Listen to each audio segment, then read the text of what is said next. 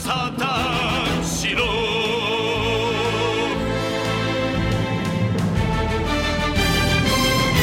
And welcome to episode 365 of the Saturn Studs podcast. I'm Kurt, joined once again this week by my behelmeted co-hosts, Peter and Jake. Anniversary edition of the cast.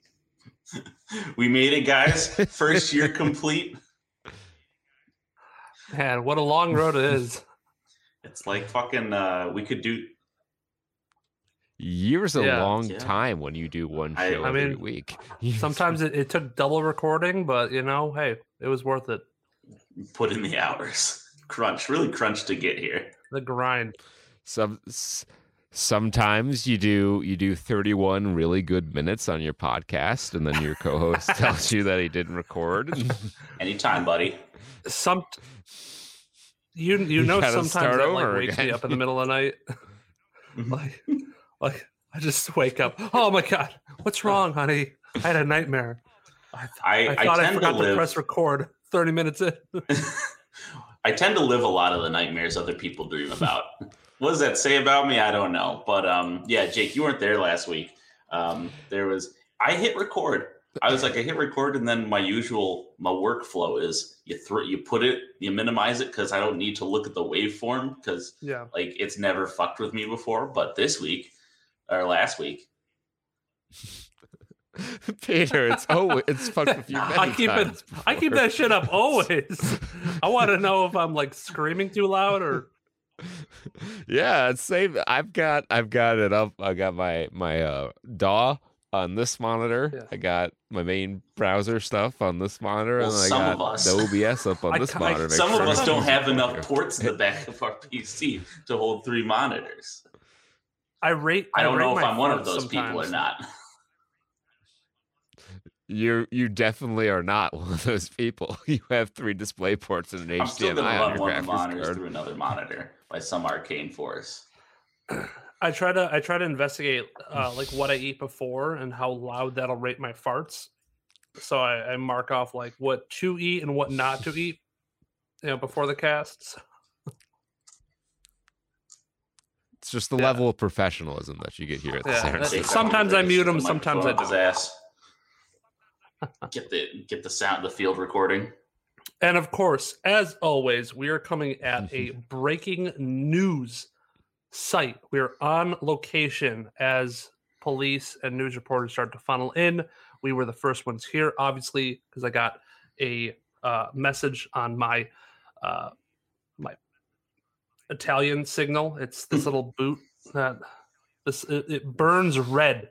My little boot on my necklace burns red whenever a cardinal sin, an Italia-phobic cardinal sin has been committed. And this week we are coming at you live from some New Jersey backwoods where 500 pounds of cooked, pasta has been found, desecrated in the woods. We are trying to apprehend the criminal, so we'll be on the move throughout the podcast, and we'll try to figure out who committed this heinous crime. The worst crime of all. Yeah. Bringing me back to New Jersey. Back here. It's but like now I am an old bridge hunting. Hunting the pasta poltergeist. New Jersey is Kurt's it. Like it's the what is it? Dairy Maine, I think is what it is. Dairy Maine. Where they all have is to that go your back. rapper name, Jake? No, like Dairy Maine, but I'm Dairy Maine. Dairy is no, that's actually my League of Legends main. I'm main Dairy. Is that the milk powers? No, yeah. Lactose intolerant. Derry's the fictional town in Maine for Stephen King's book It, and like everybody forgot about it whenever they moved away because of some shit that happened when they were kids, and it's like, oh my god, I gotta go back home. Oh my god, it's back. The pasta, the noodles are back. The rift is opening between here and the pasta plane. I know for the viewers at home, whenever whenever we go on one of these tangents, I know it's a 50-50 of whether we're just bullshitting or like this is some incredible fucking actual thing that happened. And this time it's an incredible fucking thing that actually happened. That made world news. They found 500 pounds of cooked, seemingly cooked noodles next to a creek in Old Bridge in New Jersey. The forces of what they learned, the forensics discovered that the forces of nature actually cooked it themselves.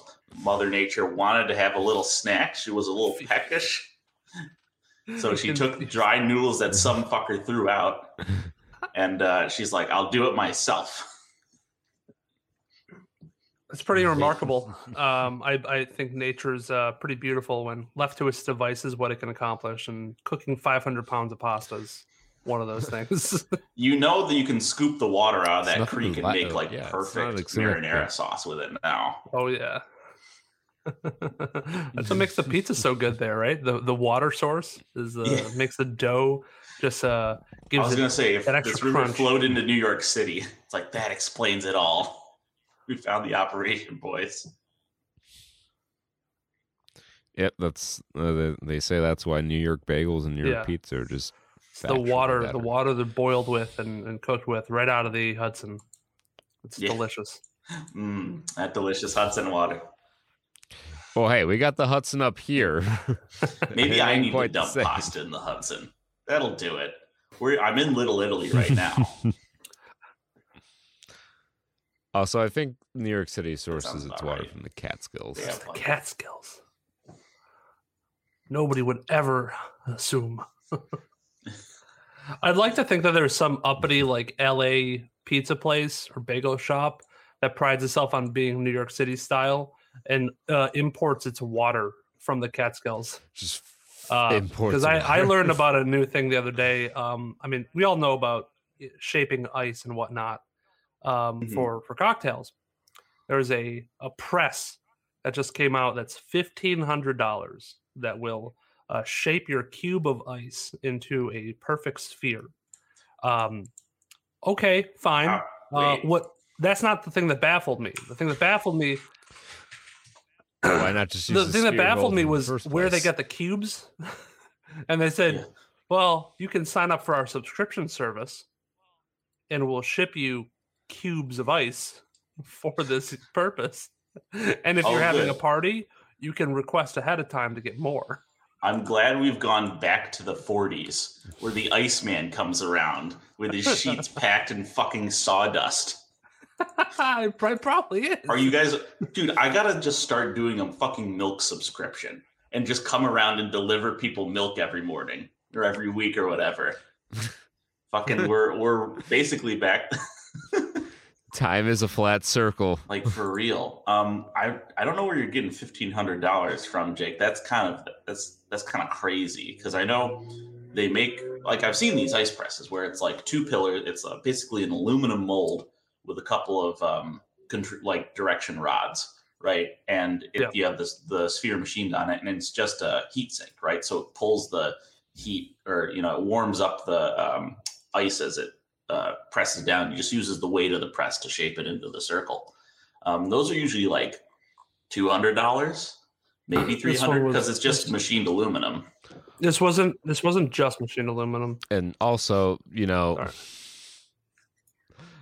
again, not to be that guy, but you can just use a spherical mold for your ice in the first place. Also true. Or a D20. Here steps. It is. It's a luxury one that promises to make perfectly clear spheres. I don't know why they got to be clear, but I mean, how are you going to remove an inclusion from the ice? Well, that's why I think. That's why I wonder where their subscription service comes from, where they only promise it if you get it through their subscription of cubed ice. Oh, okay, yeah. So they bring you perfectly pure. They probably boil it first, crystals of ice. Because I think that's what it's got to be. It's got to be like boiled water. That doesn't do it. You got to directional freeze and then cut off the sprue, I guess, as it were. Which you can do, again, if you watch any YouTube tutorial, if you put a cooler with the top open in your freezer and then take it out before it's frozen all the way, you can get as much clear ice as you want. Takes like 3 hours. Don't and tell then these people that. You can have pounds and pounds of crystal clear ice and pay no money for it. Other than your water bill and the electricity to run your freezer. This has been life hacks. Wait, is this Saturn stocks. Oh, is this pre-sale? So this is like the fucking Juicero. Yeah, so I saw this on a TikTok that was at like some sort of trade show. Yeah, I thought it was very interesting, but they were advertising it as a $1,500 ice press, and it's got I don't know, it's got cords attached to it and shit. It looks more complicated than just a machine aluminum. I don't know why you got to do this, but I think it uses heat as well. Oh, so it has a heating coil in it? Because I believe it took 60 seconds, and I think the other ones usually take a little bit longer. I'm looking at this thing. This thing is fucking goofy. It is goofy. It's for sure. Just fucking... Yeah. There's some gifts in this article they have about it.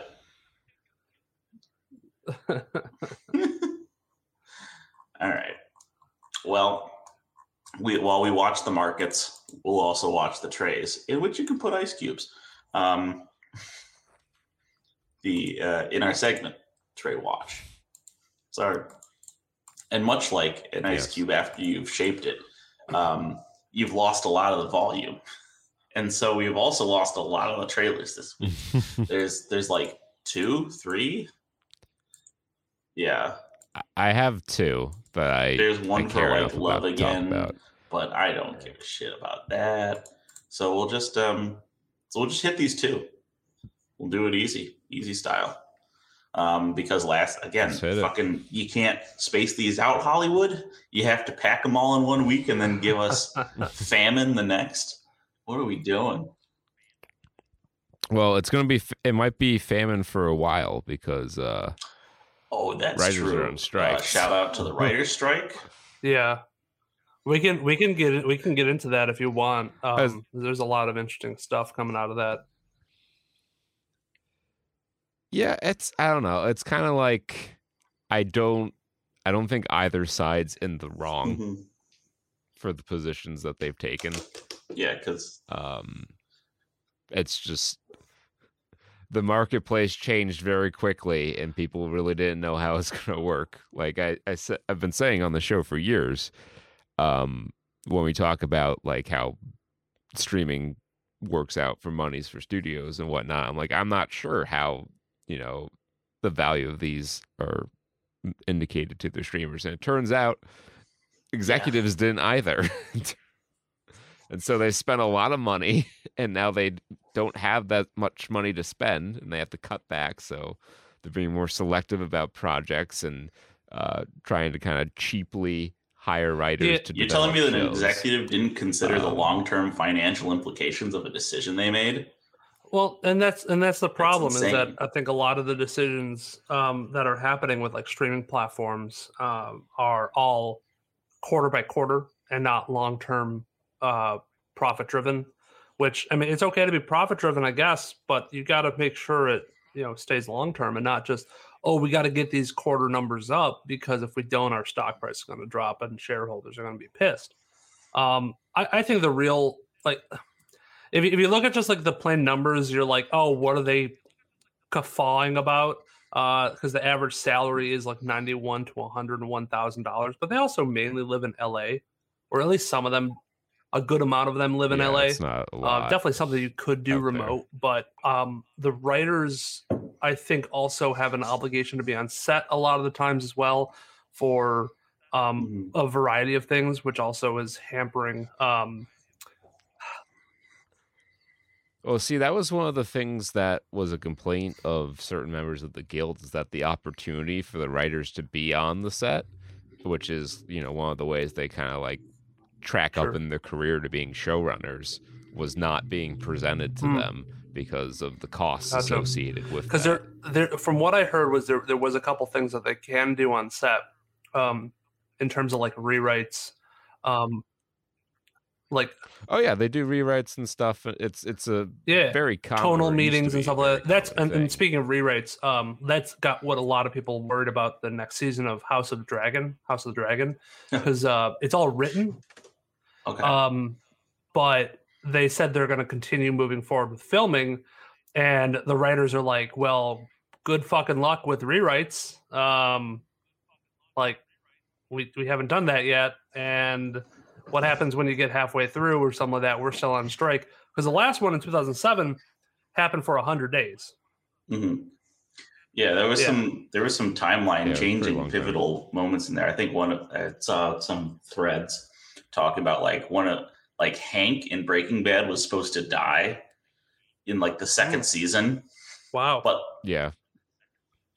Well, he was supposed to die at the end of the first season, but the two fell into the writer's strike. I think fell into the writer's strike, so they had to push off the resolution of that storyline. And something with The Office too. I know there was there, and it indirectly led to certain shows either getting canceled or certain talent spinning off their own shows. So there's a lot of. I could see this. This is a timeline moving kind of event. Lot of projects hang in the balance here. You know, it would be an even more timeline moving event if the visual effects industry unionized. That'd be wild. Yeah, because that's. I mean, we are hearing a lot about like the CGI and animation just kind of being lackluster and how much they're being pushed to complete projects on time. That and video game. I'm surprised they're not even as far as like the video game developers union or the video game workers union, because that's like they're trying to like develop that union, right? But like VFX, I feel like I hear nothing about that. Do practical effects workers have a guild? I don't know. I mean, I think stage hands have. Do you think it's because they contract out to private companies the VFX and then those are just kind of there's so much competition between them that they don't want it, that the companies don't want unions to form because of the competition? I'm sure that's part of it. Well, I mean, the company doesn't want the union to form because sure. Well, here's an article from the Hollywood Reporter here. VFX unions from March. So VFX workers union effort picks up where Last Reckoning left off. The name of the union is the IATSE. IATSE. The IATSE. So I don't know what that one is. Let's see what that stands for. IATSE is already a thing. Yeah. So I think it's going to be part of that. They're building it out. Oh, okay. Oh yeah, it's the thing with that. Yeah. So you ever when see that five unionize, you can join a lot larger. Five petal flower at the end of your movie. That's like it's kind of a pentagon. That's their guild signet or whatever. Taps to add a red and a white, some shit. The key rune. Yeah, it's the Yahtzee key rune. Wouldn't it be funny if the Ravnican guilds were all just fucking unions? Now that's different a professions. block of magic I want to play. And like, is it like stands for something as the Tractos? Gruel is just the chaotic scabs that get hired in to do the welding jobs and fucking they're replaceable, so they don't care. It's the green red unga unga lovers. That's Gruel right there, baby. Azorius are the union lawyers that do the bar. So kind of speaking of video games and getting back into Trey Watch here. Let's talk about one of our trailers. You'll never have to worry about Trey Watch running short. We have that power. Much like I have no segue for this. Gran Turismo. Yeah, it's very silly. I feel like at the beginning of the trailer, it is exceptionally silly, and they try it feels like they're at least acknowledging that towards the second half of the trailer. They're like, because the concept is a true story where like they was it Nissan or whatever? They're just like, all right, we're gonna take the top Gran Turismo video game racers and we're going to put him in a program to race real cars. And this is like the story of one of those guys who I guess, right, we talked about this, and he ended up winning a couple like GPs or something. He won some races. I don't think he won any GPs, and he's still racing today, I believe. And he's like okay, I guess. I think he's in like the third most prestigious F1 racing league which is huge. So this is at a weird crossroads of I guess we saw the teaser, but this is the trailer, and this kind of stands at the weird crossroads of sports biopic and video game adaptation. Yeah, definitely. Yeah. I mean, it looks. I honestly, watching the whole trailer, I think I would watch it. Who's the coach guy? I don't think it's David Harbour's character. David Harbour. I think he helps this work a lot. Yeah, because of his just incredulity at the. It's a very classic kind of character. I think this movie will be passable. Racing movies are, do well in a wide span of genres, Talladega Nights to Ford versus Ferrari. Cars. I'm sure there are other examples. This is Cars, so the thing about this one for me, I think, is that because it's the most pure. I think it's maybe the most pure part of the genre. No humans.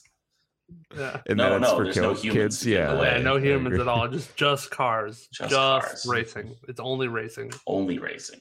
But so because this is both a Sony movie and a Gran Turismo movie, my expectations are that this will have very strong effects. And I mean, they kind of show that off where they do a lot of the visualization of, what it's like to be in the video game or like to play it. And then some of these racing scenes. So that's a lot of what I'm going to expect out of this. I don't expect the story to be very strong. That's the weakness of Sony movies. Well, see, that's where I'm going to, I think, disagree. I think because the true story on which this is based is, a pretty interesting and, to a certain group, inspirational story. I think the story will be okay. The script might have certain deficiencies. Yeah, I can see that. But I say, I'll say it again, like Sony, these kind of movies are ways for Sony to flex their visual effects and their graphics, essentially. So I like they literally it all on Morbius PS5s. They're like they said Morbius, it's gonna morb, so we're gonna make it morb in so many colors. We're gonna morb out on it, and I expect them to really grand this Turismo.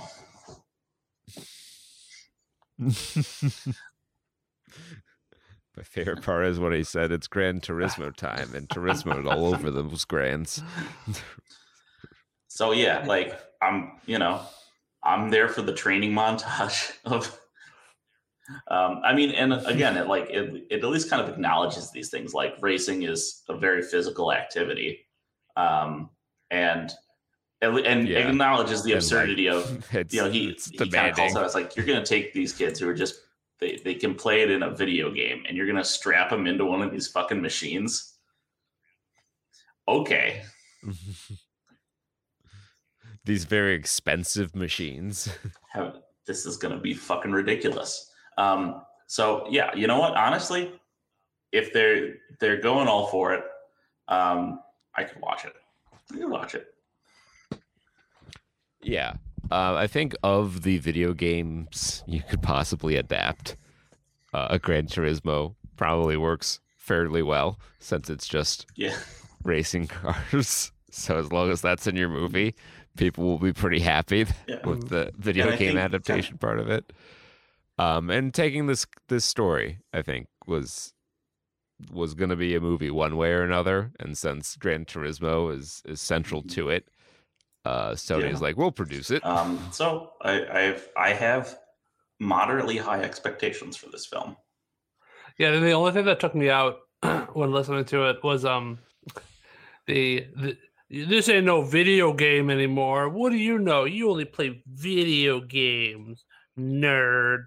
Just a lot of that kind of tone and rhetoric. But they're not given the wrong. ego of racers, I could see that happening as intensely as it was dramatized to be. I could see them having some beef about that shit. Yeah, they're all very petty. I just hope they love their drama. Those racers. Just as long as they don't stick too hard to that and keep pounding that messaging and wait, I want to see him prove himself like halfway through and then all right, enough with the the video game slander. Will they produce Gran Turismo the movie, the game, to go along with this? Like if they make this the next story mode, I don't know, maybe. I think that would be interesting. It's handed there on a silver platter. Like that's you play the story of this guy in the next Gran Turismo game. That would be pretty cool. What would also be pretty cool, except it's pretty hot because it's in the desert. Dune Part 2. Yeah, Dune, if you will. Dune Part 2. The trailer's so big it had its own trailer. The trailer had more Zendaya that we got in the first one. Yeah. Even though she was slated as a main character. And they're not wrong, just not for that movie. So from this trailer, it seems like she's going to be spending most of the movie staring off into the distance at Timothée Chalamet. Kind of like squinting her eyes. Is that him? Yeah, they showed a good amount. They showed a good amount in this trailer, just of different shots and how people look who we didn't see in the first one. And remember where we left off, where House Atreides kind of got set up to take over Arrakis, and that setup paid off with House Harkonnen coming this elite force of Norwegian crazy people, boys, and just tearing shit up, and then the survivors kind of fled to the desert, where the they met up with the Fremen. Yeah, the Fremen. And then they walked out of the movie. Yeah, and then they all walked out of the movie, and now we see that Lady Jennifer's set up with to be the high priestess of the Bene Gesserit. She's got tattoos on her face now.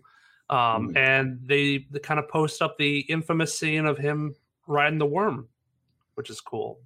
Yep. Very cool effects. That's their big thing in the trailer, their big selling point there. But we get to see the black and white world on Genie Prime.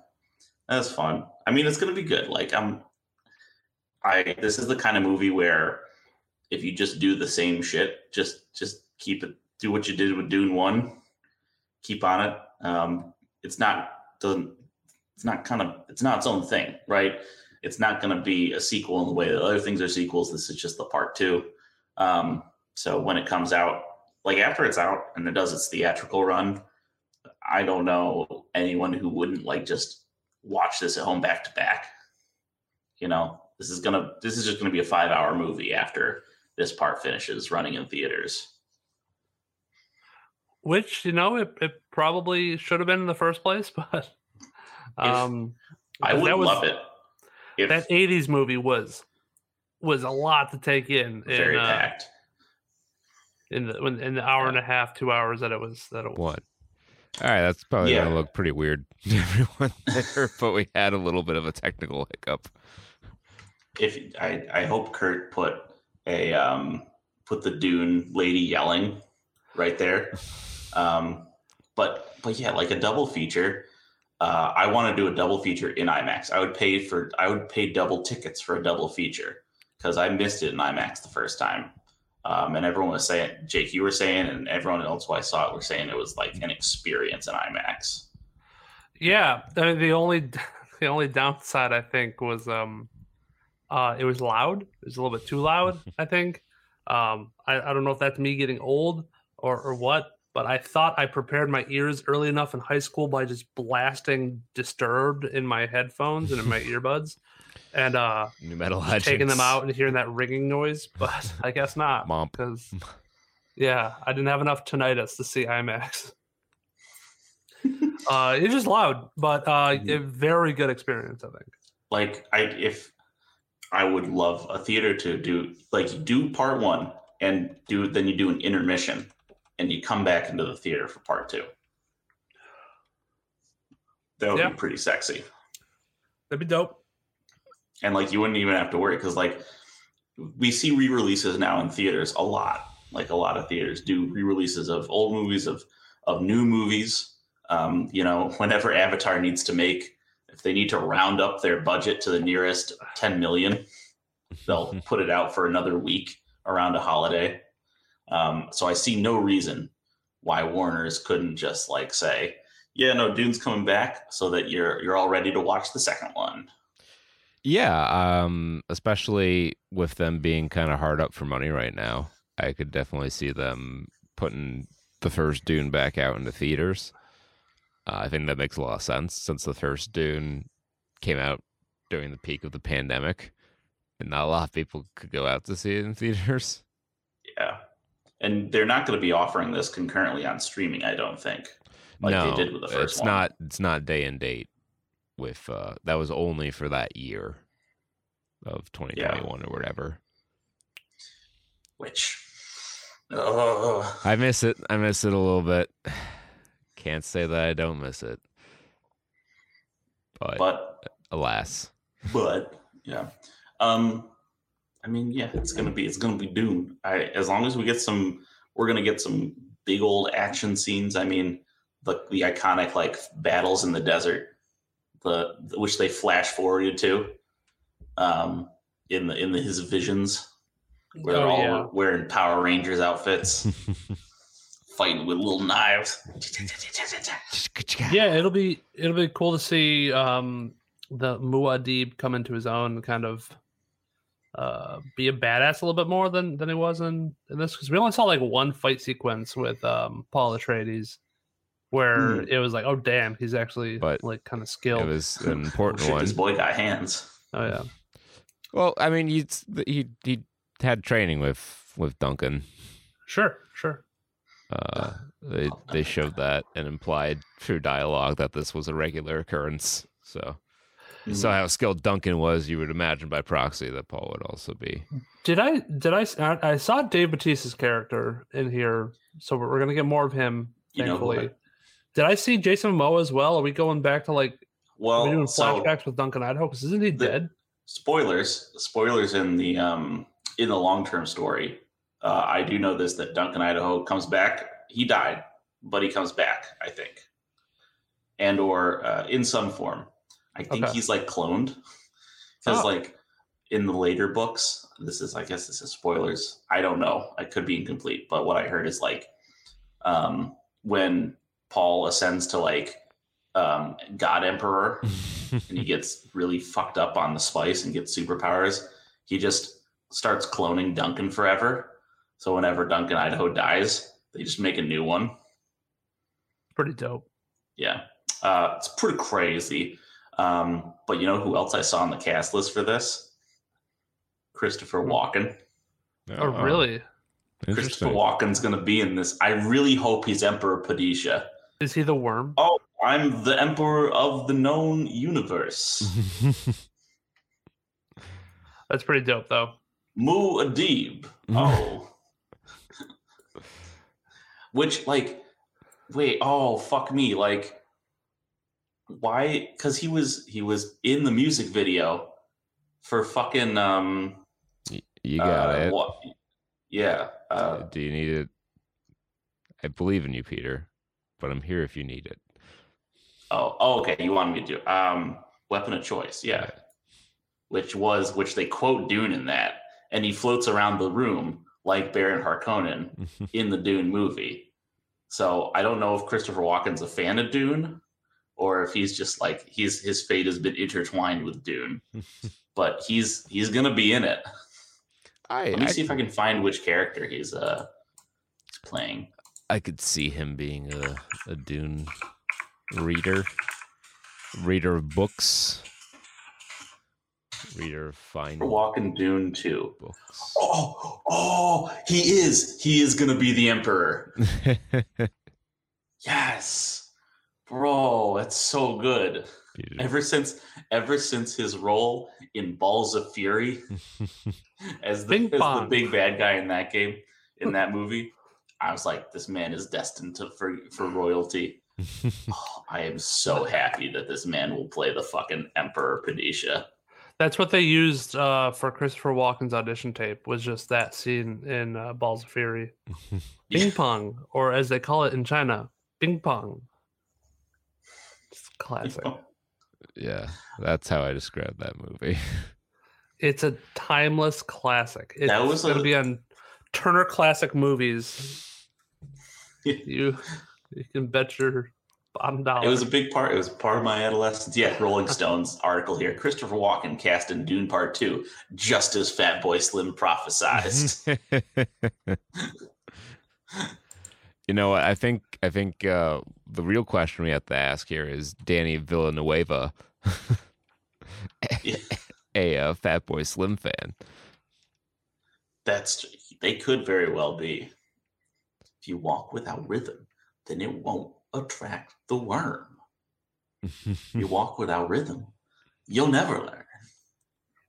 It's a good fucking song, baby. It's all right. Let's follow that up. Now I'm gonna go back and watch that. I'm gonna watch that music video. Music video's got like a nice 4K glow up. It looks impossibly good for the year in which it was shot. Right, well, let's move now to the follow-up, where we'll take a look at box office winners and losers for the week of April 28th through the 30th of 2023. For the fourth consecutive week in first, the Super Mario Brothers movie, bringing in another... I don't think it has legs, guys. $40.8 million, becoming the first movie of 2023 to gross over $1 billion. Still in 4,200 theaters. Yeah. $1.044 billion. Yeah, it might not make $4 million.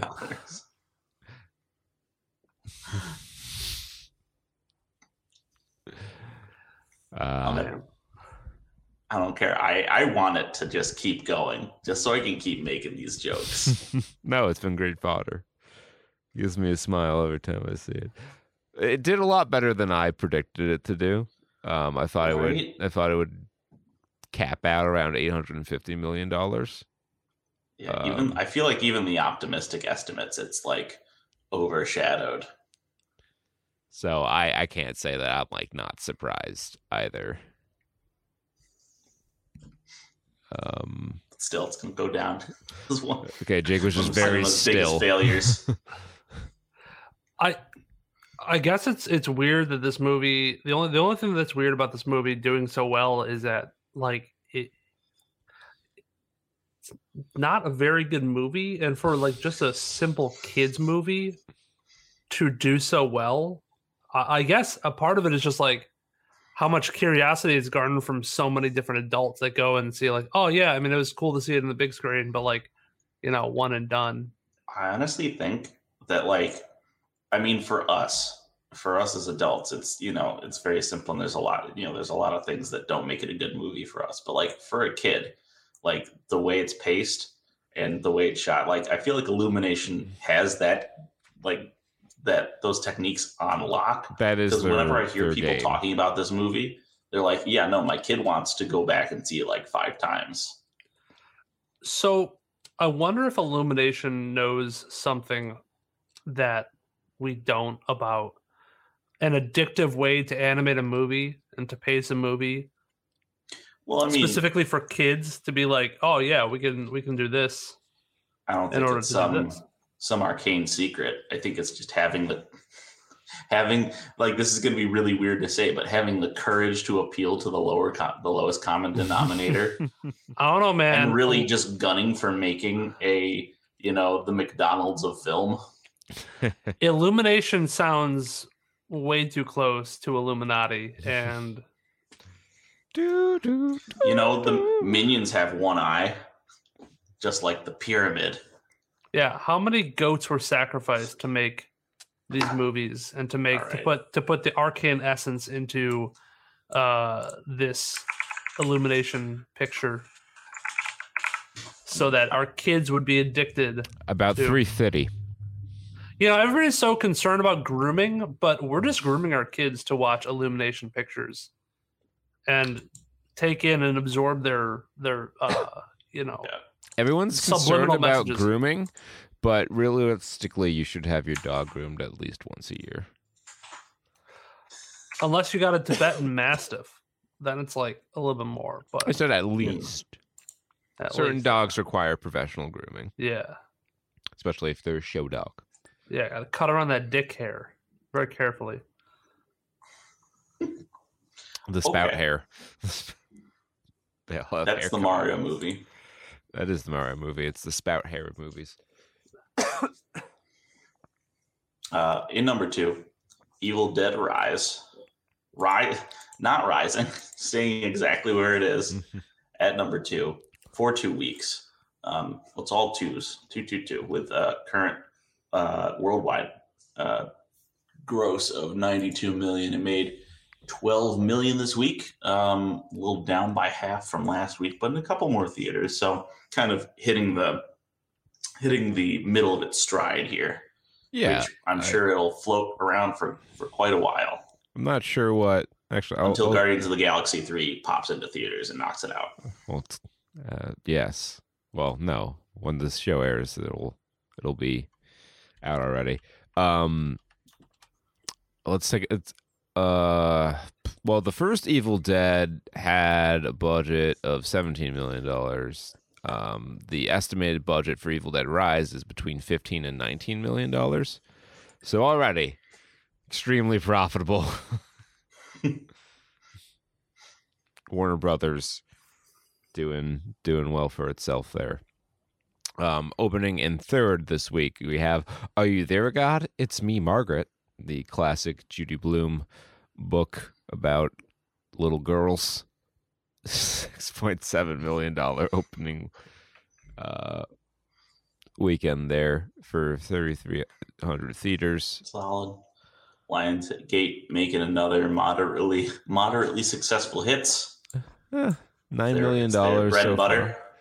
It is not releasing internationally, or at least hasn't as of yet. The 40th anniversary re-release of Star Wars Episode 6 Return of the Jedi managed to open in fourth on this very slow week for the box office. In 400 theaters. Yeah. Which those theaters must have been fucking packed. Crushed per theater average. Like, beat out, it's the highest per theater average out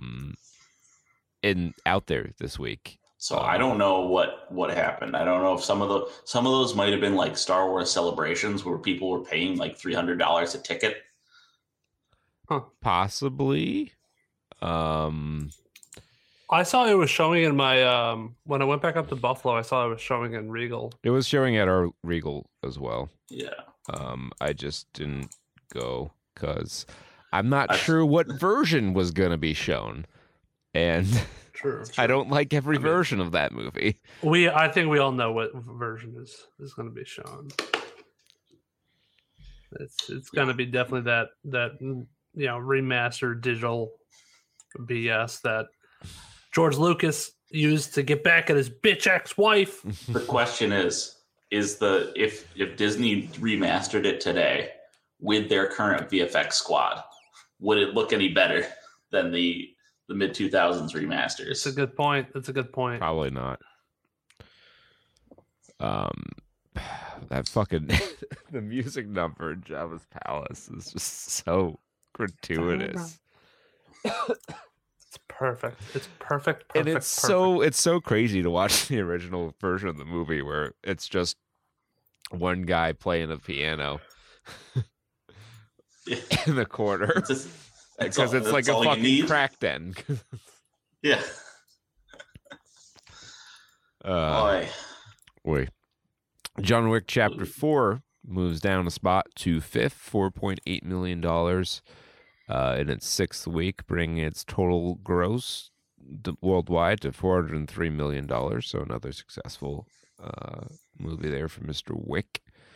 Dungeons & Dragons: Honor Among Thieves, now available for purchase on digital. Has support wizards or not? Well, support wizards will send their fucking goon squad after you.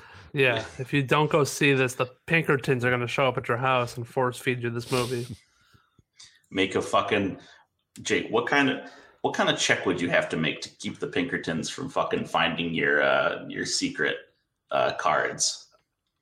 Like a bluffing charisma check or something. You would pull a deception check.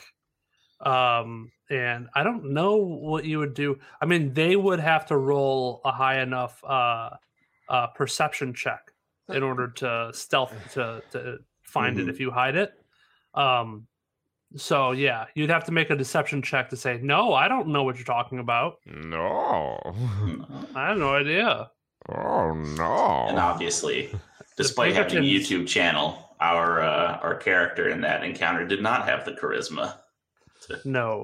No, he did not. But he managed to get 2-pack openings out, which for this set was enough. Was everything. Yep. 2 box openings, sorry. Was enough. He didn't need the 20 other boxes that I believe he had. However, there are 50 cards, but there are like 7 versions of each card.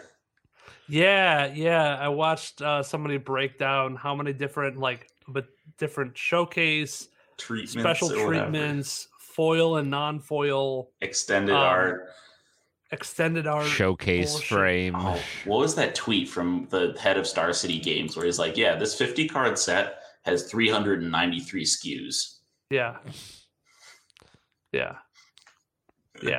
Anyone see a problem there? I don't see any problem. Just keep making little tiny draft sets, which holy fuck, this is what a disaster. I have a problem. I have a problem with like commander specific cards being in this set that's standard legal and like really serves no purpose. Man, this Aftermath is going to be a flop. Yeah, I don't know what they're doing with this. We can talk about this more. Yeah, because Commander Masters got leaked as well, or revealed. But Dungeons and Dragons: Honor Among Thieves was a modest financial success for Paramount. They're bringing in $195 million worldwide, so it should cross over $200 million before it wraps up its theatrical run there, which is a $50 million profit, so not huge. But this is one of the things where I think they may have been modest, taking a chance with, and they might up the ante for the second one. If they decide to go with it, and I think the second one could do even better. It's where I think they get into like the third movie territory that they probably could jump the shark. But I feel like when we reviewed Dungeons and Dragons, I feel the same way I do now, that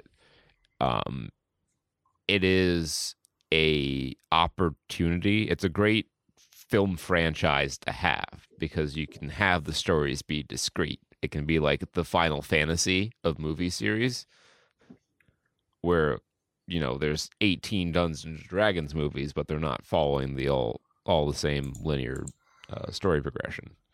Mm-hmm. I think that would be the good way to do it. We'll see. In seventh is Air, which is held on in theaters a lot longer than I thought it would, but it's people are saying Air is really good. I don't see it. I've been meaning to go see it. I have been meaning to go see it, but now I'm not sure I'm going to have the opportunity to because I got summer movie season, baby. They're going to come hot and heavy. And then next month, I have to block out many days to my many viewings of Across the Spider-Verse. Yeah. We're gonna watch the shit out of that. Just what we're not gonna watch the shit out of is Punyan Selvan. Punyan Selvan Part 2. Part 2. Which opened in I don't even think we saw Part 1 show up in the box office at all. If we did, not that I recall. Passed me by. But it is our spotlight this week. Yes, it is. It was a spotlight, and as such, we seek the opinions of professional reviewers first, which this movie is reviewing quite well. It's got an 88.3 out of 10 on IMDb, 83% on Rotten Tomatoes, a 3.6 out of 5 on Letterboxd, whatever that is. But that's not important what these people think. What the only people who matter in this world are the real reviewers who exhibit their pure real reviewer traits on a weekly basis or daily basis, even minute by minute. Real reviews pour in from real reviewers on IMDb. And we here at Saturn Studs don't feel that these people get the recognition they deserve for their heroic contribution to our society. But we try to spotlight them where we can, such as Maximus Soonley,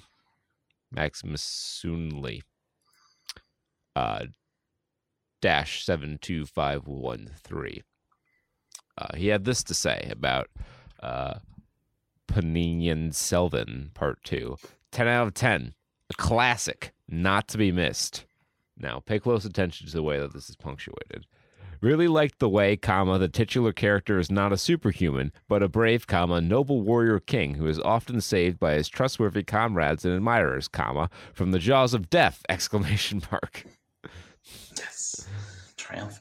It's high time, men are shown as they are gullible, sensitive, emotional, and prone to illness, death, or injury. Period. That classic male stereotype doesn't get sick. Never dies. Never gets hurt. The characters played by Jaman Ravi and Vikram are conveyed through realistic and believable situations and scenes. That made no fucking sense. Aishwarya had the best. I apologize for butchering all these names. I swear to God, I'm trying my best. That's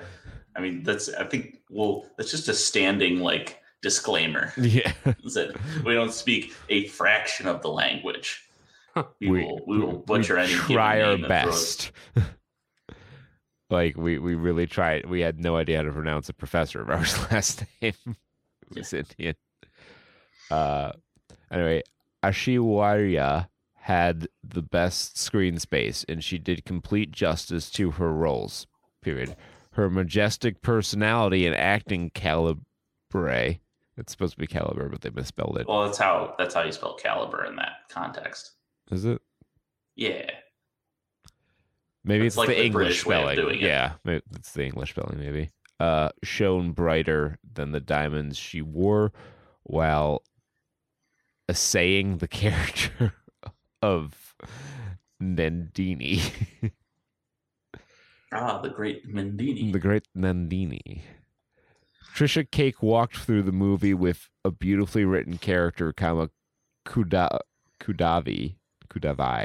a princess who is keen to safeguard her family and kingdom from the evil designs of their enemies. The three siblings, played by Vikram, Trisha, and Jamin Ravi, share an awesome screen presence when they appear together in an important scene. Karithi, Ashwaya Lakshmi, and all have given their best to their roles, and HV come out with the flying colors. 0 out of 1 found that helpful. Gee, I wonder why. Was it perhaps the difficulty in parsing the run-on sentences? What you got for us, Jake? All right. We got 1 out of 10. What a load of tripe. I can't do any accent because I want to get these names right. From Kaya Natarajan. My review for the first movie was titled Purists Will Be Upset. This should have been titled Purists Will Die. Oh, okay. What? Wait, what? Most restrained Indian film review. I have an immense respect for Mr. Madaratanam as a filmmaker. Technically, I do not have any qualms. The cinematography, the costumes, the art design, etc. are fabulous. The actors excel in their craft and deliver what is required of them. But I seriously wonder how many among these actors have actually read the book and thought, what is happening here? Just ask some questions. What's going on? What's happening here? So what's the deal? So what's all this then? If you haven't read the book and you wouldn't mind it, unfortunately, I have, and this book deserves better. The movie and the first should probably not have been named after the book by Mr. Kalki Krishnamurthy. 7 out of 14. Found that helpful. And again, we're not in any way trying to be disrespectful. We're sincerely doing our best to pronounce these names. We all live on this earth. You know, I'm going to quote Andrew Cuomo here. Like, I am black. I am gay. I am disabled. And coming together in the middle, like Rajat Sawant here with his 4 out of 10. No momentum, dry and lazy. Don't watch in theater, and certainly not with 4DX. I would never watch with 4DX anyway. That's the one with the shaky seats and like the little foot ticklers and the bubbles and shit. Screenplay, worst. No momentum. There is no emotional connection from one scene to another. Anything is happening without any context. The only screenplay that is understandable is with Nandini and Aditya, and they have very little screen time. Story? Well, I don't know the original story, but this one is not satisfactory. Acting. Vikram was good, but not much screen time. None of the characters are explored to their full potential. All of them have the same note from start to finish. Music? I don't remember any songs in the movie. Direction? Mani Ratnam is out of touch with the craft. 8 out of 12 found that helpful. Just right on it.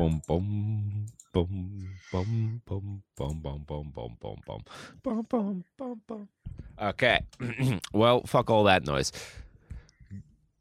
Go pin off Mick. Go pin off Mick says this about Pani and Selvan Part 2. 10 out of 10. Better than PS1? Worth watching movie. Warning spoilers. I watched both PS1 and PS2. Before watching PS2, I saw reviews saying it is slower than PS1, so it didn't have much expectations. But guess what happened? So much more tech dev time into it. Yeah. Processing speed. Guess what happened? It is really, really better than PS1, and story is well narrated. Huge drawbacks of PS1 is many people didn't understand the story and its character, but PS2 is easily understandable by everyone who didn't read the novel. Vikram and Aishwarya Rai acts as a two pillars in this movie. Specifically, their love scenes before Vikram getting killed is mind-blowing. Oh, so he's very horny, I see. Vikram acting and his more screen presence is the huge plus for this movie. Kothari did his role well as usual. Ravi performance is good, even though less screen time. Trisha can be seen in 2 or 3 scenes. This is expecting according to novel. Overall, a movie worth watching and surely a better sequel. 0-1 found that helpful. 1 out of 10. Leftover trash from PS1. Saru 2020 says, this is nothing but a leftover from PS1. Literally just leftover trash. It reminds me of Vishwarupam too. The film is so flat and dry, it makes my mama cry and doesn't engage or attract. They didn't say that part. And engage and attract you in a way at all. It is just a gimmick by the makers to make money out of it. He's cracked the code, guys. Send the Pinkertons after him. The smartest IMDb user review. A.R. Rahman seems to have gotten bored and missed giving even a good song or even a good BGM score. There's just no work at all done by him or this film, which is really disappointing. Half the visuals shown in this part were already conveyed in some form from the first part itself, and there are just a handful of scenes that could easily be fitted into the first part itself. And this part could have been very easily avoided, but the filmmakers are so filthiest people that they've seen Bahabu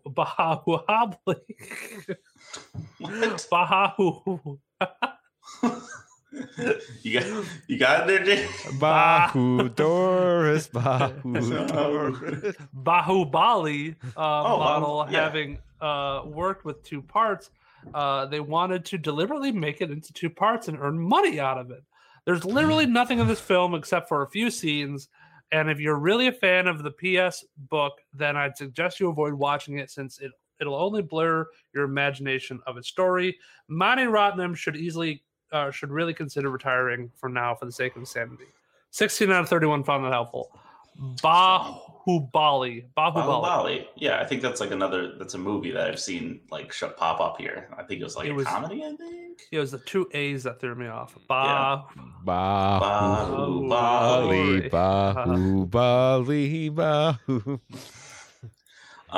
Finally here. Again, from O'Connell all Mummy. meant with the most respect. Yeah. All the respect. 4 out of 10 review. Now I picked this one out because it's a pretty normal review, but there's one line at the end which I think is a really excellent point. I'm actually going to put some respect on this reviewer here. Put some respect on the name. But 4 out of 10. End of Mani Ratnam. Movie marks the end of the Mani Ratnam era. He lacks the tricks or patience required for the movie adaptation of the book. Modern cinematography is beyond Mani's style. But was much required for the movie. Had he focused only on the romance side of the characters, we would have had less hate toward the director. But he wanted to stuff more to make sense and tried to cut short scenes, and in the end, none made sense. Mani, please stick to your style. There are many efficient directors now who have learned from you. P.S. Cast wouldn't have mattered if you thought the movie could have done justice to the book. 0 out of 1. I want to give that such praise, that line. The cast, if the adaptation is good, the cast shouldn't matter.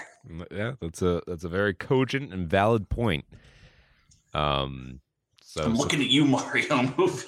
Surprising to see it come from the most unlikely of spaces. There's gems of wisdom out here. Real reviewers, they hold the secrets to the universe. They're like hares. They've seen the secrets of the universe. Yeah. In 9th, we have Guy Ritchie's The Covenant, which fell 6 spots despite opening in 20 more theaters. Precipitous drop. Down 43.6%. It's made $13 million worldwide. So I think it might not out-earn Rudiger. That will be, you know what? Well, which I don't know. That would kind of hurt. It feels like choosing between your kids. But if you had to pick one to succeed, I haven't seen The Covenant yet, so I can't say for sure. I need to see it still. I should go to the movies today. Go hit a couple different ones. Yeah. Fuck it. I'm gonna go to the movies today. Yes. If you want to watch GOG 3, I'll join you. Well, let's look at showtimes and see if we can maybe do a double feature. Sisu rounds out the top 10, which is about that's the Nazi killer. The Nazi killer Swiss man. I'm really surprised we didn't want to do Big George Foreman, the miraculous story of the once and future heavyweight champion of the world as our spotlight film. That's the name of my new indie album. I like it. Yeah. It's the George Foreman gun George Foreman. Name all his kids George Foreman. Yeah. Beau is Afraid is at 13, doubling its theater total. 5-minute review, Jake. 5-minute review. Where to begin? I really like Meat Canyon's review of it, which was I think that says a lot. That already says a lot about it. There's a lot in that sentence to unpack. Yeah, it's either a 2 out of 10 or a 9 out of 10, depending on who you are and how much you want to look into it. I think this movie resonates with a really specific audience. So in terms of like getting like the entirety of the movie to really be like, wow, he really liked me for real. I don't think there's a lot of people who are going to be like that. You know, Joaquin Phoenix makes an incredible performance as an agoraphobe with mommy issues. You could have sussed out that in the trailer. The nice part about this is that it was broken up and paced pretty well for how it was like a 2.5 hour movie. It was long, and you're like, holy shit, when will this come to end? But like, the thing that this movie and Ari Aster just in general does really well with his movies is making you feel kind of on pins and needles the entirety of the movie. Midsommar did that really well, and this kind of borrows from that in the sense that you kind of feel Beau's anxiety through the score and through what's happening on scene. The visuals and the camera's perspective kind of makes you feel anxious almost the entirety of the movie, with exception, I would say, to the third act when it gets really trippy and you start going through this like you start going from the perspective of his imagination. We saw that in the trailer where he like kind of teleports to another world, and it all makes sense. The one thing that the trailer did was it was like, wow, this makes no fucking sense at all. It makes a lot of sense in the movie when the context is there. So there's not a lot of like, why are they doing this for the sake of doing it? Okay. Which is good. It's not like there's a lot of fluff that is, you could say, oh, that didn't serve a purpose. But there's a good amount of Chekhov's guns, and the twist is pretty nice. I like the twist. I had it spoiled for me ahead of time, so going into it, I didn't get the full reaction of probably what the audience had of the big reveal at the end, but it was good. It was fucking weird, like really, really weird. I don't think there's a movie going to be like this made in a long, long time. I also hope there isn't, because I don't know. You walk out of this movie just saying, fuck, like, that's heavy. And that's a once in a blue moon kind of movie that you want to see. You don't want to just go see shit that makes you feel like awful all the time. So that's true. Marvel serves a purpose sometimes. Sometimes you need to watch that superhero make a clip. Yeah, sometimes you need to watch, Ponyan Selvin Part 2, just to have a little uplifter. But yeah, watch the end of Mani Ratnam's career. It was quite a movie. Yeah, we did. We spotlighted Beau is Afraid last week, and it sounded wild from the reviews.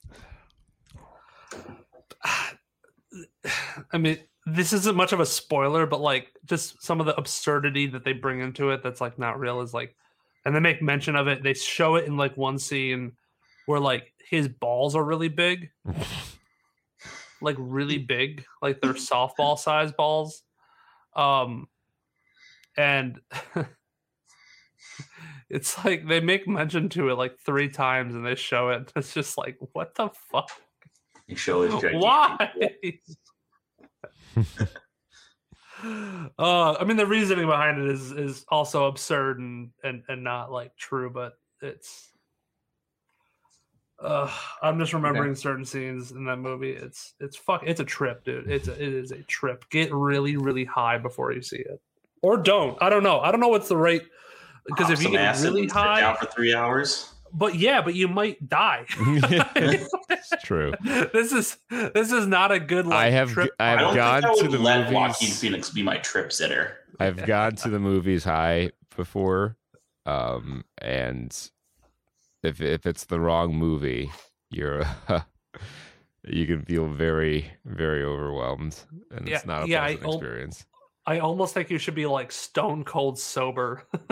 just call your mom after and just apologize or something. I don't know. Call your dad, say you're thankful for him. Hey, thanks for being around. Thanks for being a pal. Want to thank you for and I think that does it for the follow-up, right? Yep, just about diddly done there.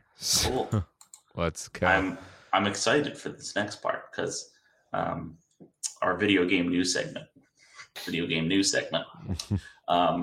because I did we did a journalism and a little continuity here. I'm following up on some stuff that I even marked out what we were doing. And I'm going to preface this when I introduce what we're talking about, to say no peeking, because it's going to be exciting. The strong 2023 Video Game Hall of Fame finalists have been picked, or the inductees have been picked. Again, the candidates this year were Barbie Fashion Designer, Quake, Wii Sports, Age of Empires, the FIFA series, Call of Duty 4, Modern Warfare, Wizardry, Computer Space, Angry Birds, Last of Us, NBA 2K, and GoldenEye for N64. Now, I think we settled in on Quake and or Computer Space, right? I think Quake and or Wii Sports, but also noted that Computer Space, for historical purposes, should be inducted. Yeah. So again, there were 4 inductees, one of which was the community pick. And the article I have here does not say which one was the community pick. Okay. I don't know if they reveal that. But here are the winners this year. Barbie Fashion Designer, Last of Us, Wii Sports, and Computer Space. What a selection. I still maintain Last of Us, it's too soon. And I think that's probably the community pick, and it's probably buoyed by the fact the show came out. If I had to make a guess, I would say that's probably how that broke. Probably. I'm just really surprised by Barbie Fashion Designer because I grew up there. I have a sister, but that was never around that. So I don't know how much of an impact that made to people who had that game. Must have been pretty big. Was it like the first Barbie game, maybe? Maybe. I'm not sure. We'd have to look at I'm sure they have a blurb about it on the website. I mean, Quake's going to get in eventually. A little surprised it wasn't this year, to be honest. Yeah, I think that's the one I voted for. I was like, yeah, Quake, put it in. But I want it to come back. I really do, because I think it deserves, even with Doom already being in there, Quake was enough of a difference. Yeah, Quake was a big enough evolution. Quake brought multiplayer competitive shooters to a forefront. There was deathmatching in Doom, but it was very basic and rudimentary. It was not the focus at all like it was with Quake. Yeah. And I'm glad Computer Space got in there. I think it's important to the history. Yeah, so, I mean, IMO, it's a good selection. I think I agree that the sports franchises were just not there enough to get in. Yeah, it definitely seems like I it would was not want to see those in the list. A good mix of like something historical, something inclusive, something arguably revolutionary with Wii Sports, and then something popular. Yeah. So a good spread there. The kind of companion to this is Strong Museum is going to close down for a little bit to renovate, and I think as I see it, the renovation is to build the World Video Game Hall of Fame. Oh, space. The actual Hall of Fame. That's Oh, that's cool. That's going to be. I think we should maybe plan a little trip out to Rochester. Rochester, and it's June 30th. Do a little on location show. You know what? Actually, that'd be interesting. We should at some point reach out to Strong Museum of Play and see if they'd be willing to let us do that. I'll be in Buffalo in July. Beginning of July. Convene in the old Brick City. Go get some Jenny Creams. Go to a Denny's. Oh, just like old times, baby. Just like old times. So yeah, that's coming this summer. VG Hall of Fame. That'd be cool. Yeah. What else we got? So this is kind of been a big week for gaming. Big in terms of like a lot of controversial things happening. Controversial, shitty things happening. I don't know. I'll start off with Redfall. Redfall dropped as a $70 game. I don't remember really hearing about this. I think I don't even know what this is. Yeah. So Redfall it's a game that they've been advertising to me on Game Pass for a while, and I have it downloaded just to see how bad it actually is. But it is from Arcane Austin, who are some of the same people who spun off the original Left 4 Dead team at Turtle Rock. And this was their big co-op shooter that they were going to push out there. And even from Jump Street, like the first looks at the game, people were like, this doesn't look particularly great for being a next-gen experience.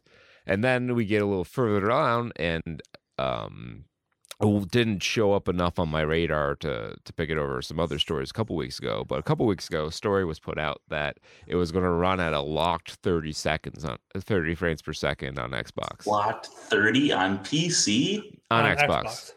Oh, okay. I mean, still on next gen Xbox. Then the PC port comes out, and it is just a fucking mess. And this has been a really bad year for AAA releases on PC.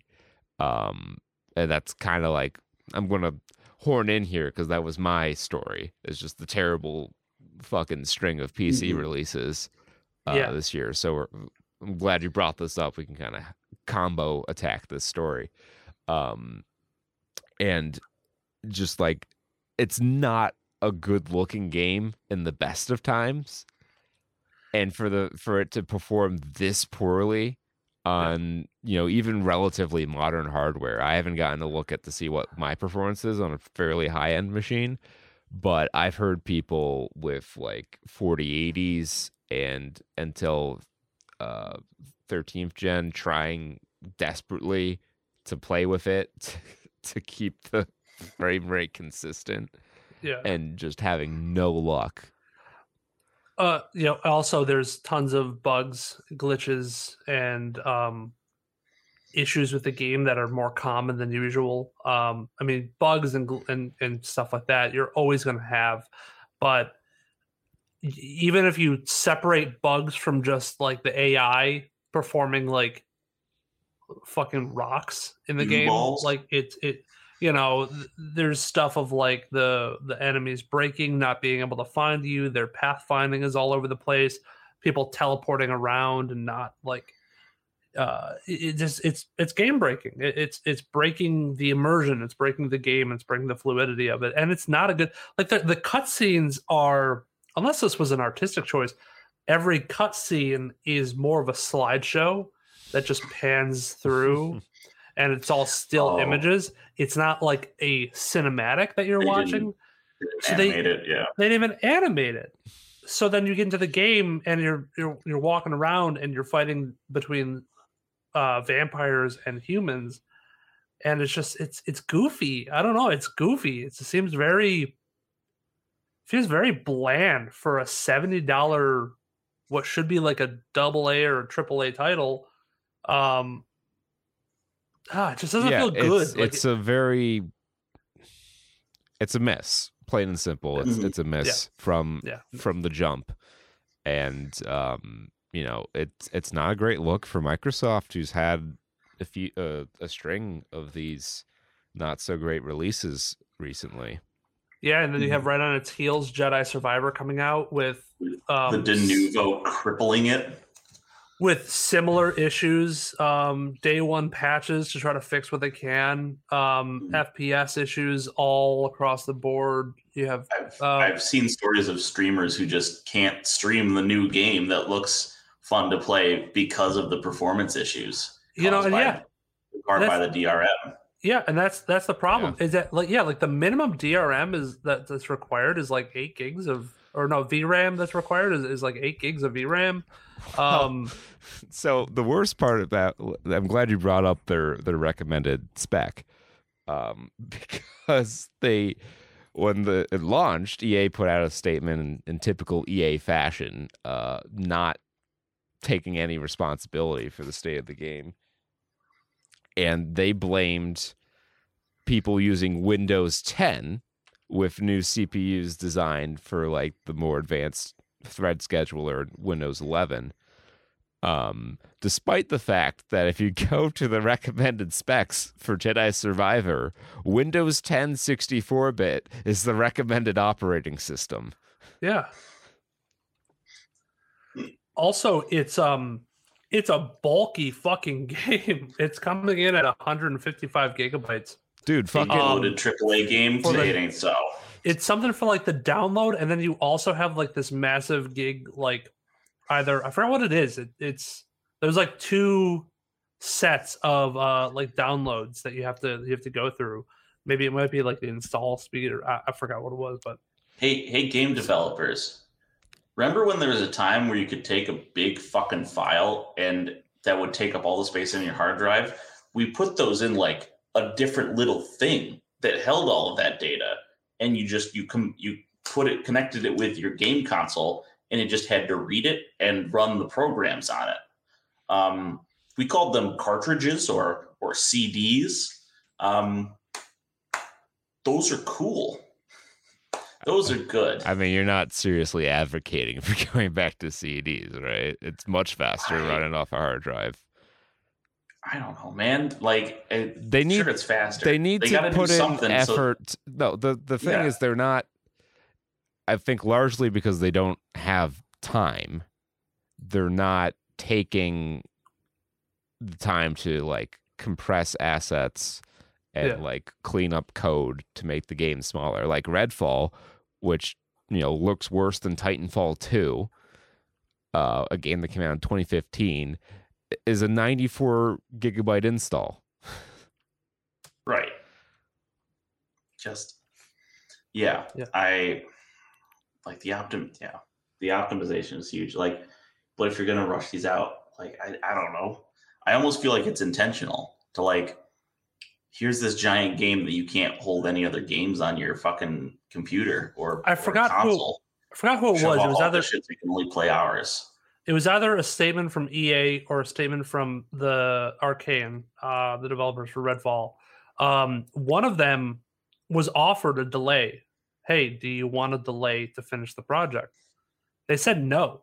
I think it was Survivor that they said no. We're ready.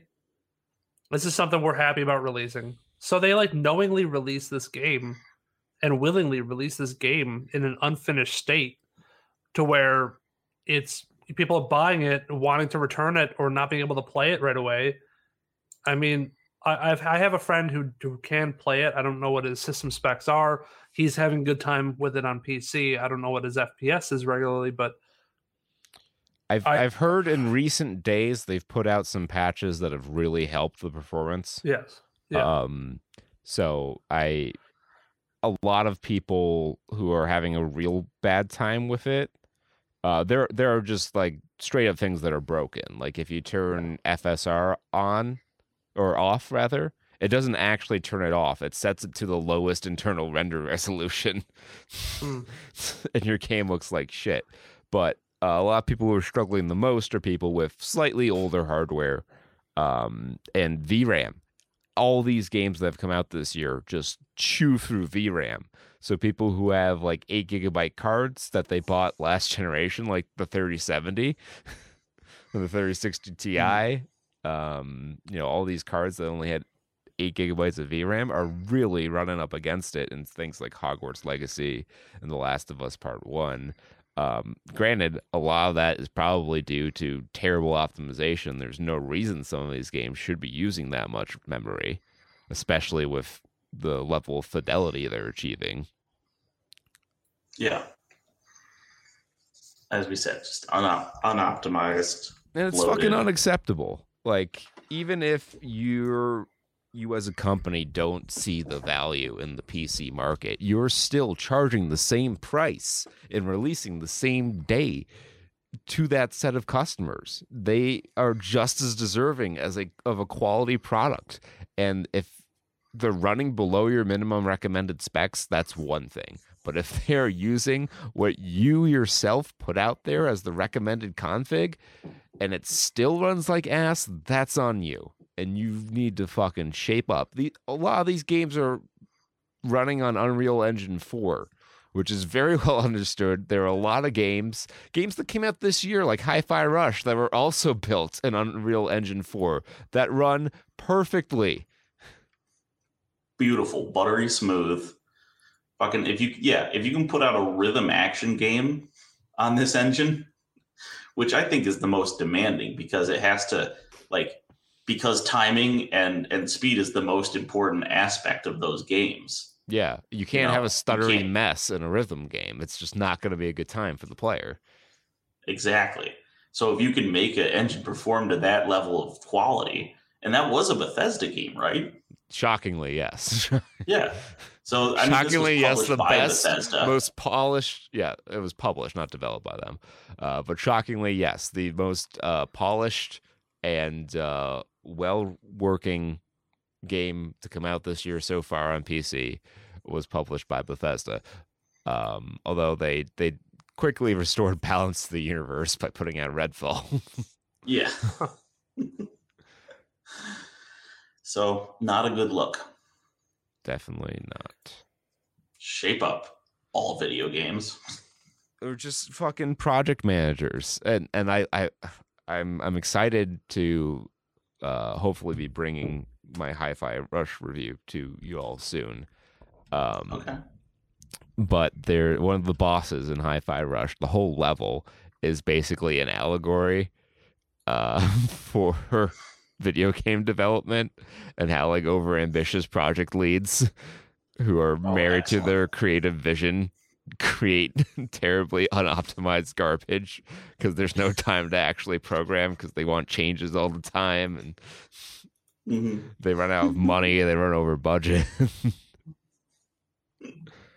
It's fucking that's fantastic. All right. Yeah, show us next week, baby. Next week. But this week we're catching up before we hit the summer movie slog. We are doing Mandalorian season 3. It's been finished for a couple weeks now. Yeah, not too long. So we'll catch it before it gets stale. We're not too late to the party here. Because I also don't think we're missing out on a lot of discussion. No. For this season, I have that kind of inkling. Yeah. I'm not sure how I feel about this. You know what this kind of feels like? And I wonder if this would be okay if this was the last Star or Mandalorian season. That's why I got that feeling too. See, for some reason, some other things point me in the direction of they can, they definitely kept it open where they can just keep churning out shit if they wanted to. Yeah, I would almost like to see what a 4th season looks like because they set that up as being, the continued adventures of Din and Grogu, which I mean, I have some thoughts on Grogu as a character and some opinions that are probably unpopular, even if they might be correct. I hate to see it, but this is what peak Yaddle looks like. And well, it's weird. I mean, it's something where we've been to the future of Star Wars in terms of the sequels, and there was no Grogu, there was no you have to reconcile. Din Djarin. So it's like, does he survive? Does he get killed? Is he just not doing anything? The same thing can be said with Ezra. Like, apparently Ahsoka and Ezra, and I don't know if they're trying to rewrite the sequels, which I'm not saying that's out of the question. I mean, it wouldn't necessarily be the worst. I don't think they are, because they did announce they're going to come out with another sequel series with Rey. Yeah. That's looking unlikely. There was a possibility that they could do some timey-wimey bullshit and not have Rey. No one's ever really gone. But so here's what I think. Mandalorian season 3 could be a good send-off for Mando and Grogu, and just say this is it for them, and we'll use them sparingly, like he came in for the last 2 episodes of Book of Boba Fett. And you could arguably say that was season 3 or season 2.5, where a lot of that time was spent with Grogu and Mando. But at the end of season 3, it's like, we could just keep on doing the same thing over and over again. But where's the end of it? And the thing that all season this was leading up to was more Mandalore and Mandalorian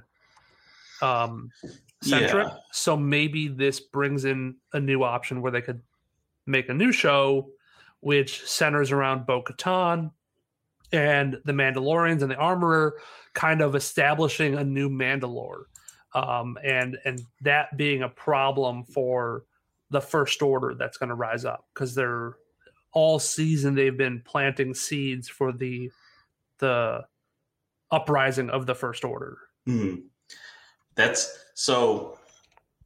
I kind of like that, in that if you wanted to fucking really make the First Order look, get them some actual ass heat and close up. If you really wanted to tighten up that canon, like if they defeated the newly rising Mandalore culture, the resurgent Mandalore culture, dude, that would be some actual heat.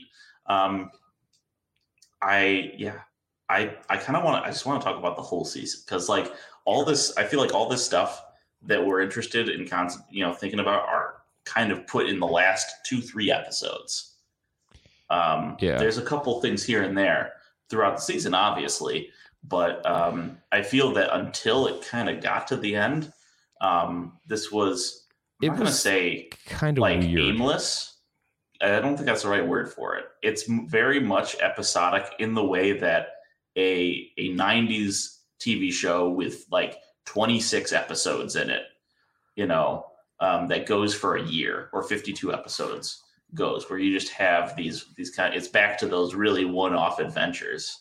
Well, that's kind of how season 1 was played off as. Yeah, and that's kind of like I enjoy like the one-off adventures. I think the issue is that a lot of time was spent in this season on things other than Din. Like, he didn't feel like the main character of the show anymore.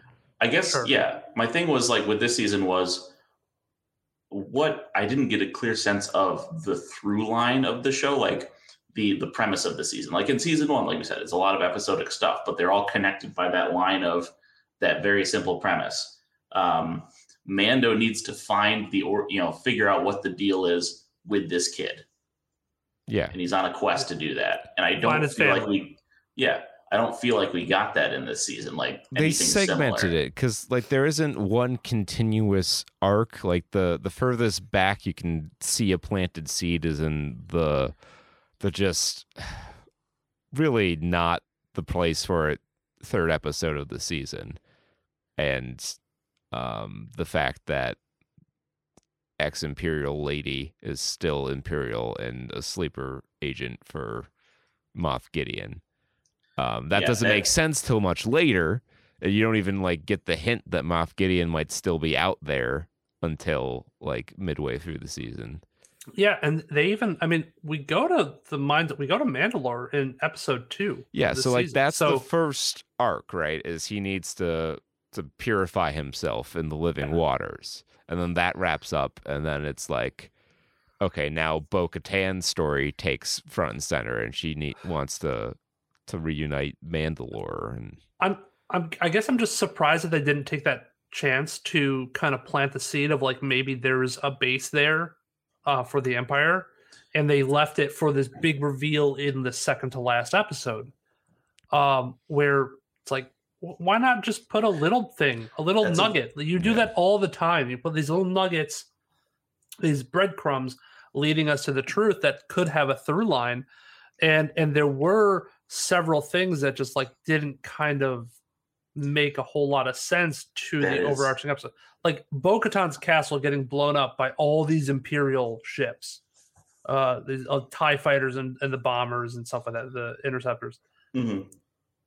Who did those belong to? That was never answered. Like it maybe Moff Gideon, but like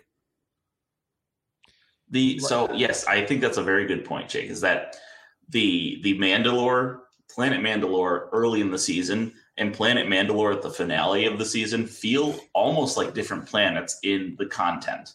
Yeah. You know, there's a lot of opportunity to in kind of start the mystery that only really starts in earnest like 4 episodes before the end of the season, and then immediately gets paid off in the next 3 episodes.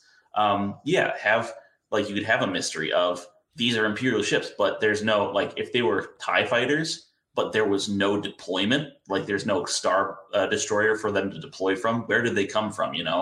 That would have been kind of a compelling mystery. Or something on, but stuff in Mandalore that gave clues that like someone else was here. You could even say someone else was here and you don't even say who. That way you can kind of do the first payoff in the final episode, I guess spoilers, with the crew from Planet, the survivors of Mandalore. And then it becomes a double twist as you find the bases there too. Yeah, and there were a lot of things that they just kept bringing up that seemed like they were going to be bigger things, like the pirate, that never really paid off in the way that I think we expected it to. Yeah, that was almost its own. I think they were trying to make that a payoff from an earlier season. Maybe, but again, it felt like it didn't have a good place in the overarching. Yeah, the only purpose it served was it was the first time that all the covert had fought alongside Bo-Katan. So the other thing that you find out like with supplemental information is that pirate Gorian Shard, the guy who is really done up, he's an interesting looking character. I love that character and I love that ship. Cool love ship. Everything about that. They blew it up though in the second episode, and you find out later that apparently he's going to be like the antagonist for the Skeleton Crew show that they're making. So see, therein lies another issue I have with this season, is that it feels kind of like a later stage MCU movie where instead of focusing on making a compelling story, you're using it to set up all these other things. Yeah. That's a kind of a comics book thing in general, right? Where it's like, if any given scene from the show, there's like the little rectangular box with the asterisk.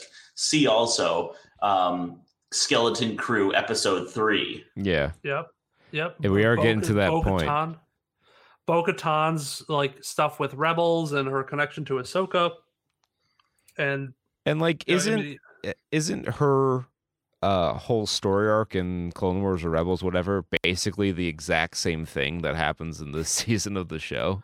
I mean, it's similar. In Rebels, the Darksaber was a lot more. I mean, it was similar importance. It's whoever controls that, like, literally controls Mandalore. So that's when you see it go from who has it in the beginning? Tar Vizsla. I think it's Tar Vizsla. Paz Vizsla. Yeah, Tar Vizsla or Paz Vizsla. One of the descendants of like the original Mandalore has the Darksaber, and he started the Death Watch. And that's when the Jedis get involved in Clone Wars, and they have to kind of kick that out of it. And Bo-Katan takes it, and then she starts reuniting Mandalore in like Rebels.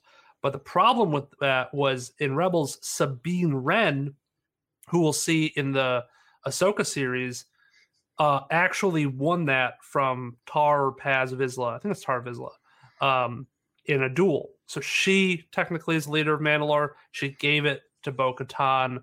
Bo-Katan is not the true owner of it, and some didn't see her as that. And then she got defeated by Moff Gideon, and he has it. He stole it from her, essentially. And this is the same Darksaber that was owned by Maul for a while, and the story of how they end up getting a lot of retconning of Mandalorian lore. I mean, the way that they got it from Maul is kind of dumb because Maul kind of just left it on Dathomir, and Sabine just found it and picked it up and took it. So that's kind of silly. He ended up getting it back and then killing Satine with it and taking control of Mandalore until he was defeated by Ahsoka later on. So Ahsoka defeated Maul, or captured Maul at least. There's a lot because they take a lot of stuff from Rebels, a lot of stuff from Clone Wars with the changes in power from Mandalore. So it's very complicated. And they do essentially do that. Like Bo-Katan in season 2 says, I need to beat Moff Gideon to take the Darksaber, but Din takes it. And then so now Din has it, but he can barely use it and utilize it in season 3. So it's like kind of a nothing burger. It's a fucking they don't use it. So but Bo-Katan is proficient with it. When she defeats the little spider monster that captured Din, that's when they use the fucking Reddit mod by your logic kind of debate lord shit and say, oh, well, actually... well, that's immediately what I thought when he got captured. I'm like, this is the way that they're going to write in him being able to hand it off. And a lot of people were like, yeah, I could see them trying to do that, but that's a really like far out there theory. Like they're going to definitely have Bo and Din fight or something like that so they could, in front of everybody, prove that Bo won it a certain way. Yeah. And like, I mean, as stupid as it was, I feel like everyone could have seen it coming because Bo doesn't, or I'm sorry, Din doesn't give a shit about the Darksaber. He never really has. No. So like, if I'm sure as they became closer, he would have been just like, here, take it, or like, yeah, let's fight. I concede. Here you go. Yeah. I think the one thing that the season did right is, and I as much as I feel bad about it, and I hope they can like still kind of bring it back in some essence, is they destroyed the Darksaber. And by destroying the Darksaber, they kind of just say, hey, you got to shut up with your traditional, like, whoever controls the Darksaber, because not everybody believes in that. Right. And I think that's one of the ways that they can unite the Mandalorian tribes is by saying, hey, let's take a little bit of your traditions, a little bit of your traditions, mush them together, and start becoming like the one true Mandalore. In the old Mandalorian lore, whoever claimed Mandalore's helmet was the new Mandalore. I don't know why they felt the need to change that to the Darksaber. I feel like it makes a little more sense with how important helmets are to their culture to still have it be a helmet. Maybe they'll get back there. Who knows? I mean, could be that like whoever claimed the helmet means they probably killed them. So maybe it's a different interpretation of it. Kind of how that worked. They just kind of melded it into it being the Darksaber, being the thing that rules. On a related note, does anyone feel like the Mandalorians as a fighting force and as a fighting people fell off this season also? Like a lot of there's a pretty good focus in the earlier seasons on the side web, like the arsenal of Mandalorians. Yeah. You know, that was part of their charm, at least in the season, was like you could they got all this cool shit like the whistling birds, and they like the tether and like the flamethrower kind of hung around. But again, until like the end of the season, I was like, hey, wait, where's like the cool thing? Where's like the whistling birds? Where's the grapple hook? Yeah. Where's the flamethrower? And a lot of it's just them flying around in the jetpack, which is fine, and shooting stuff. Like maybe he finds another disintegrator rifle or something. Like, and kind of related to that, Din doesn't have like he should get a signature weapon.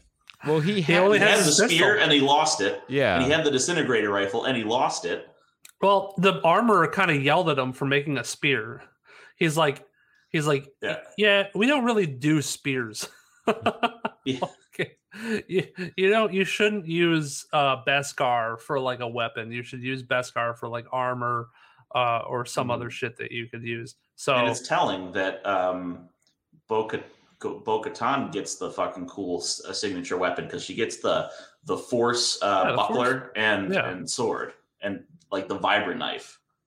Yeah. It seems like they all have like some sort of element. Like and I think this guy is Paz Vizsla, the big guy. He gets a signature weapon too. He gets the chain gun, which is dope. We all love that. Like back to season one of the amazing thing, which maybe this made him more overpowered, is the fact that he had this gun that could like one shot kill people.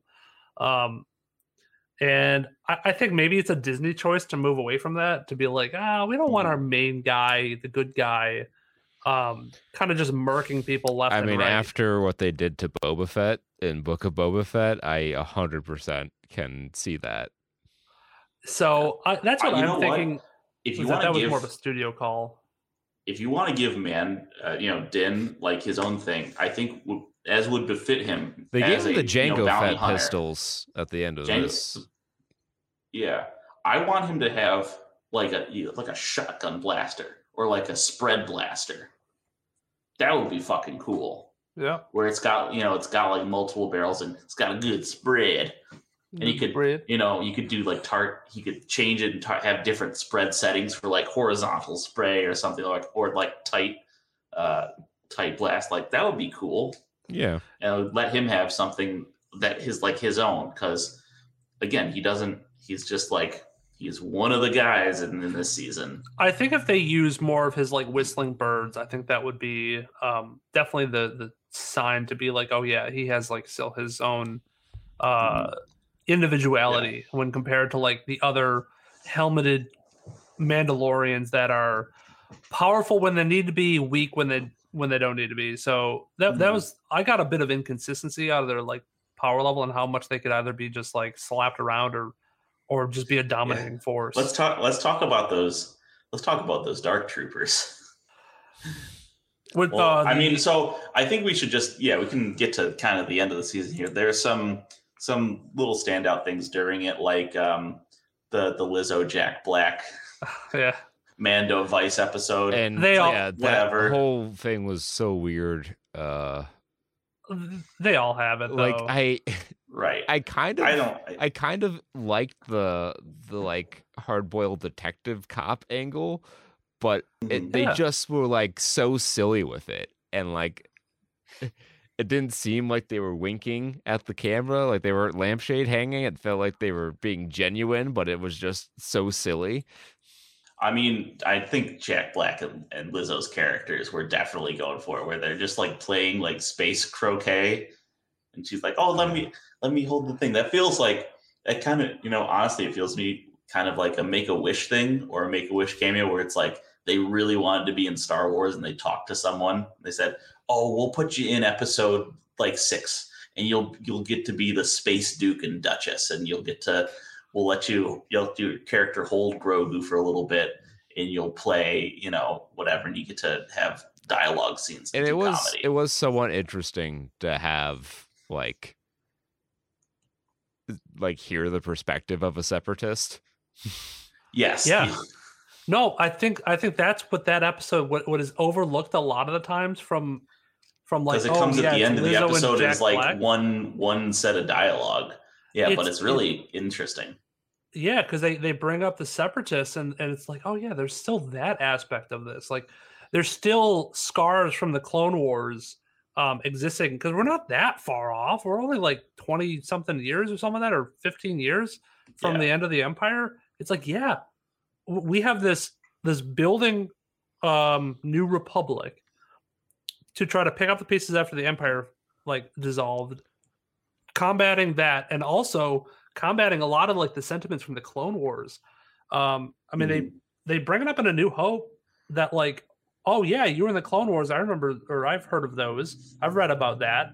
And galaxy wide, there's got to be a ton of places that still. I also like have that issues with it. Like Chris Lloyd's character is like age appropriate to what a separatist would be at this point in the Star Wars timeline. If they were like in their 20s during the height of the Clone Wars. And not to bring back like Survivor or even like Rebels and Clone Wars, but those shows in the game, they make callbacks a lot to like the Clone Wars, especially with Survivor, where the droids are now repurposed as like bounty hunters and other like military units. So they're back in that aspect of being the enemy and being repurposed, because you have all these droids left over from the Separatists. What are you going to do with them? And we saw that in that show with Jake, you turn them into mechs. Yeah. Grogu. You make little tiny mechs. It's like, all right, is this a mecha anime? I guess that's a good point as any. This might be an unpopular opinion, but I really think Grogu should have stayed with Luke. And if you were going to bring him back, you should have waited a longer period of time for him to come back, so his impact had more resonance. Yeah, I tend to agree. I mean, Kristen wouldn't have watched it as much, but again, it really feels he's a like very Grogu popular, grows at the speed of the plot. Very like cute character, and I understand like because of his popularity, their hesitance to cut him out from the show. But I think narratively, that was the right decision. They got themselves into a corner that's hard to get out of. They created a character too popular, too marketable, too sneeze for. They created a character that was too popular to like do anything like detrimental with, and you could see that struggle in season 2 where they're like, "Oh, this is like a really good opportunity, and it makes too much sense to stay with Luke." Yeah. Like, oh, can you imagine Grogu training with Yoda's lightsaber? Oh, awesome, cool, fangasm. Cut to the Star Wars Celebration footage of crowds of people cheering. And then, maybe they have like a weird aging curve, and he like becomes an adolescent, in after a few years of training. And maybe you space out the plot of this season a little bit more to give there some room to breathe. Or maybe like a third season is Din's solo adventures, and then maybe in the fourth season we start the Take Back Mandalore plot. And you do that as a season-long plot, and then Grogu comes back to save Din towards the end of that season to pay off that plot line because of all the times Din saved Grogu. And you get to have the heroic, familiar returning character moment that is classic, stand up and clap material. Yeah, have him come back with Yoda's lightsaber. In this season, awesome. he's just as good at force powers now, and he's grown up and can do stuff. Although I enjoyed the fight scene though, where he's been playing keep away with Moff Gideon's troops, and then when Jin comes and he's outnumbered, and he's like calling assist with Grogu and force pushing their weapons away. Yeah. Like, I like that. How did you feel about the reveal of Moff Gideon's plans to make clones of himself? I enjoyed that they tried to explain why he was so interested in the child in the first place. I feel like it's kind of them trying to fill in the somehow Palpatine returned. Yeah. Oh yeah. I mean, it's. I immediately jumped to marketing shit, like just like that, and also I was like, as soon as I'm like, oh okay, so they're gonna kill him this season, right? So that he can come back as a clone whenever you need him, and another season to show up. Well, you also don't see a body. So no body, no death. Yeah. That was the instantaneous reaction to that was, oh, we just saw clones of him, and people started speculating that this one didn't have a mustache or something like that, and they noticed that Moff Gideon usually has a mustache, and all the clones were mustacheless. Right, but then what was the point of breaking that whole breakout thing? Which that was a total weird misdirection for me, because they didn't pay that off either, where they end the episode before that one was saying, possibly a Mandalorian broke Moff Gideon out.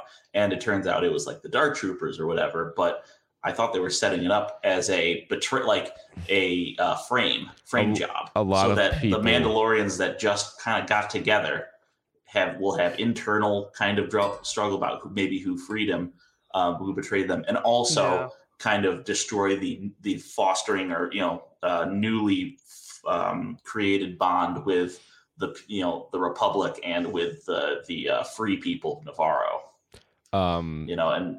Drama, conflict. Yes. I saw a lot of fan theories that wanted it to be revealed that the armorer was Moff Gideon's person on the inside. Remember when they never called the thought that would episode make "The a lot of Spies" sense. and there wasn't a spy? Yeah. Well, I guess there was what I got from it was like there was only one spy, and the episode was called "The Spies," plural. Because the only spy they brought up in that was the Elia Kane on Coruscant. She was the spy for the New Republic for Moff Gideon. And it seemed like Moff Gideon had known about the different factions of Mandalorians and was asking about them, like which one was it specifically. So if you want to think, oh, maybe it's a different Mandalorian is another spy for Moff Gideon, then okay, that makes sense. But all the likely suspects never revealed themselves to be the spy. Yeah. And you had plenty of people you could have picked from that would have been believable. You had Armor, you had Axe Woves, you had the other girl who like the Sasha Banks's character. Sasha Banks, yeah. So she's Mercedes Monet now. Oh, I see. So you had her who could potentially be like a spy. She makes reference to like, hey, you can buy Mandalorians for money. Like, just depends on how much coin you got, how many credits you got. So Khajiit has wares if you have coin. Yeah. So like, they definitely set it up for there to be an informant in the Mandalorians, but they never paid it off. I guess it's whatever. Maybe it would have been too clunky, too complicated, too convoluted to include that in there with all their plans at the end. Well, they dedicated a whole episode to two characters that we had never fucking seen before and had no reason to care about at the time. So. No, that made all the sense in the world. What are you talking about? To just like depart from Mando as in halfway through the season and remember this guy from season 1? Yeah. I don't think that economic was use of their screenplay. They had plenty. Yeah, they wasted plenty of time with this season. They could have done a lot more narratively, and it would have been much better for it. Yeah, they really wharfed out their Dark Troopers for sure. What do you mean they killed Chain Gun Guy? Yeah. But the Dark Troopers didn't even do that. They did it was the Praetorian Guard. Which I really like the Praetorian Guard in this. Okay, I guess I had conflated them. Yeah. But I didn't know the difference either. It's because they only show up for they only do two things in this shit. Yeah. But they're really good at it, and like, man, I wish I get like it makes the Praetorian Guard in episode 8 make a little more sense. I like that kind of thing where their express purpose is to jump the fuck out of one dude and just kill the fuck out of them. Like, we're not here to fend off big numbers. We are here. We are a hit squad. Quarter you from the corner. Like, we're here for the run-in. When it's the 2 count. And we're what you call the hot Praetorian tag Guard from downstage. They're the hot tag. Yeah. And they do their job really fucking well. But the Dark Troopers, they try and hype them up with, they have Beskar armor. But then the Mandalorians just still fight them off with regular efficiency anyways. Like, it really should have been a fight if you wanted to continue this, that they barely got out of. Well, I think they're a little bit more bulky than that. They show kind of when they were doing the up close shooting was they were shooting between the armor plates. I guess Mandalorians have specific knowledge of where the weak points in the armor are. So their use of fighting with Beskar armor, I guess it gives them a little bit of a leg up. I don't think it should have given them as much of a leg up as it seems like they did, because like it seems like all the Dark Troopers got murked and not one Mandalorian was lost. I mean, it also feels like, I mean, the Dark Trooper suits are just suits. Like, it's the person in the suit that matters the most, and Mandalorians are warriors born, so you would expect them to maybe have a little more training than an Imperial troop. Yeah, and the other thing with I just want to laugh on it because it kind of makes me giggle, like that Moff Gideon's plan was partially to make those, but also to make himself Star Wars. Yeah. I will become the Star Wars. I'll become a stormtrooper and a Jedi and a Mandalorian at the same time. Yeah, I mean, he definitely was going for that. His suit at the end was, I can't with the Dath Morian or whatever. Crown. I can't decide if it was cool or hokey. I know. Same thing, because it's like you're a mix of Maul, Vader, and Mandalorian. Yeah. What the fuck? Check out my cool cosplay, guys. I'm like the 8-year-old in me was like, yeah. But like the nearly 30-year-old version of me that I am today was like, no, this seems kind of silly. No, the realist in me was like, just imagine Moff Gideon in the beforehand being like, no, put 4 or 5 spikes on top. No, too many spikes. They're too tall. I really want this to pop. I want people to go like, wow, when I walk in the room. To be able to tell me apart from the other guys in the armor. Also, he had like, was that like a mechanized suit too? Like he was super strong? They certainly made it seem that way with the sound effects. Yeah. I was like, oh, okay. I'm Moff Gideon. Well, please pull through to the drive window. You could even hear like the servos or whatever. You could hear when he moved. I really wanted him to be like the policeman from Young Frankenstein. Just What is this, Cyberpunk? Replacing all your Atom Smasher. Yeah, seriously. You smash. I mean, I guess they had to do it because he's got to crush the Darksaber somehow. Yeah. Right? Mm-hmm. You can't just like shoot it. Yeah. That'd be silly. So where do we go from here? They could go wherever they want because he's back to being a bounty hunter and he's just cool with the Republic. There have been a lot of chance of drama there. There's been a lot of rumors that Pedro Pascal might be leaving the show. Which good for him. He could do it again. He's in a great spot in his career right now. Yeah. So if he does, he got out of Star Wars just fine, which is a fate that not many actors can't say they accomplished. I would prefer season 4 to just be, kind of getting back to the roots of the show, with Din and Grogu kicking it around the galaxy. Mm-hmm. But if he leaves, obviously, I think it's going to become the Bo-Katan show, and who knows what happens from there. Yeah, well, they kind of set it up. The way I was thinking about it was they were setting it up originally with Boba Fett and the Ahsoka series to be this kind of like Avengers style team up, and they did announce, I think, that Dave Filoni's doing some sort of movie where it'll be probably Boba Fett, Mando, and the Ahsoka group kind of coming together to fight Grand Admiral Thrawn, like the Defenders. Yeah. So yeah, and we're gonna see that in Ahsoka when she's hunting down Thrawn on how big of a baddie he is and what his plans are. That'll be really interesting to wrap up before the time period of like the First Order comes to light.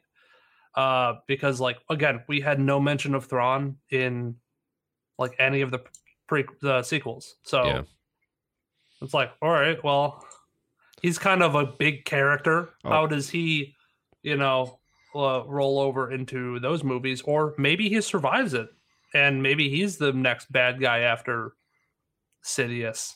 Somehow Thrawn returns. Yeah. I mean, he came back a couple times in the expanded universe that Disney decanonized with the sequel trilogy.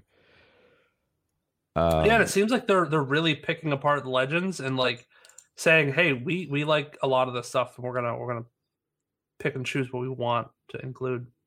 Yeah. So it'll be interesting. So yeah, it'll be interesting to see what they go from here. I just hope that they can kind of get back to making higher quality products. But we probably won't see anything for a while with the writer's strike currently going on. Hey, I'll say Star Wars is doing a whole lot better than the MCU in terms of like quality writing, acting, CGI. Much more pleased with that because I think they got a cleaner slate. Yeah, coming out. It's not the highest bar to clear right now, though. Yeah. And fucking bring back the Corsair. That's all I want. That ship was fucking awesome. And like, just keep your shows focused. If I'm not completely uninterested in like ex-Imperials living on Coruscant, but have that be its own thing. Well, maybe it will be. They set up that thing for a reason. It's a spinoff. It's Spies of the Empire, 10, 12 episodes. Let's do it. Yeah. Hey, yeah. All right. Well, I think that's going to wrap it up for us. Until next time, be well, stay safe, and party like it's 1995. Peace. Bye-bye.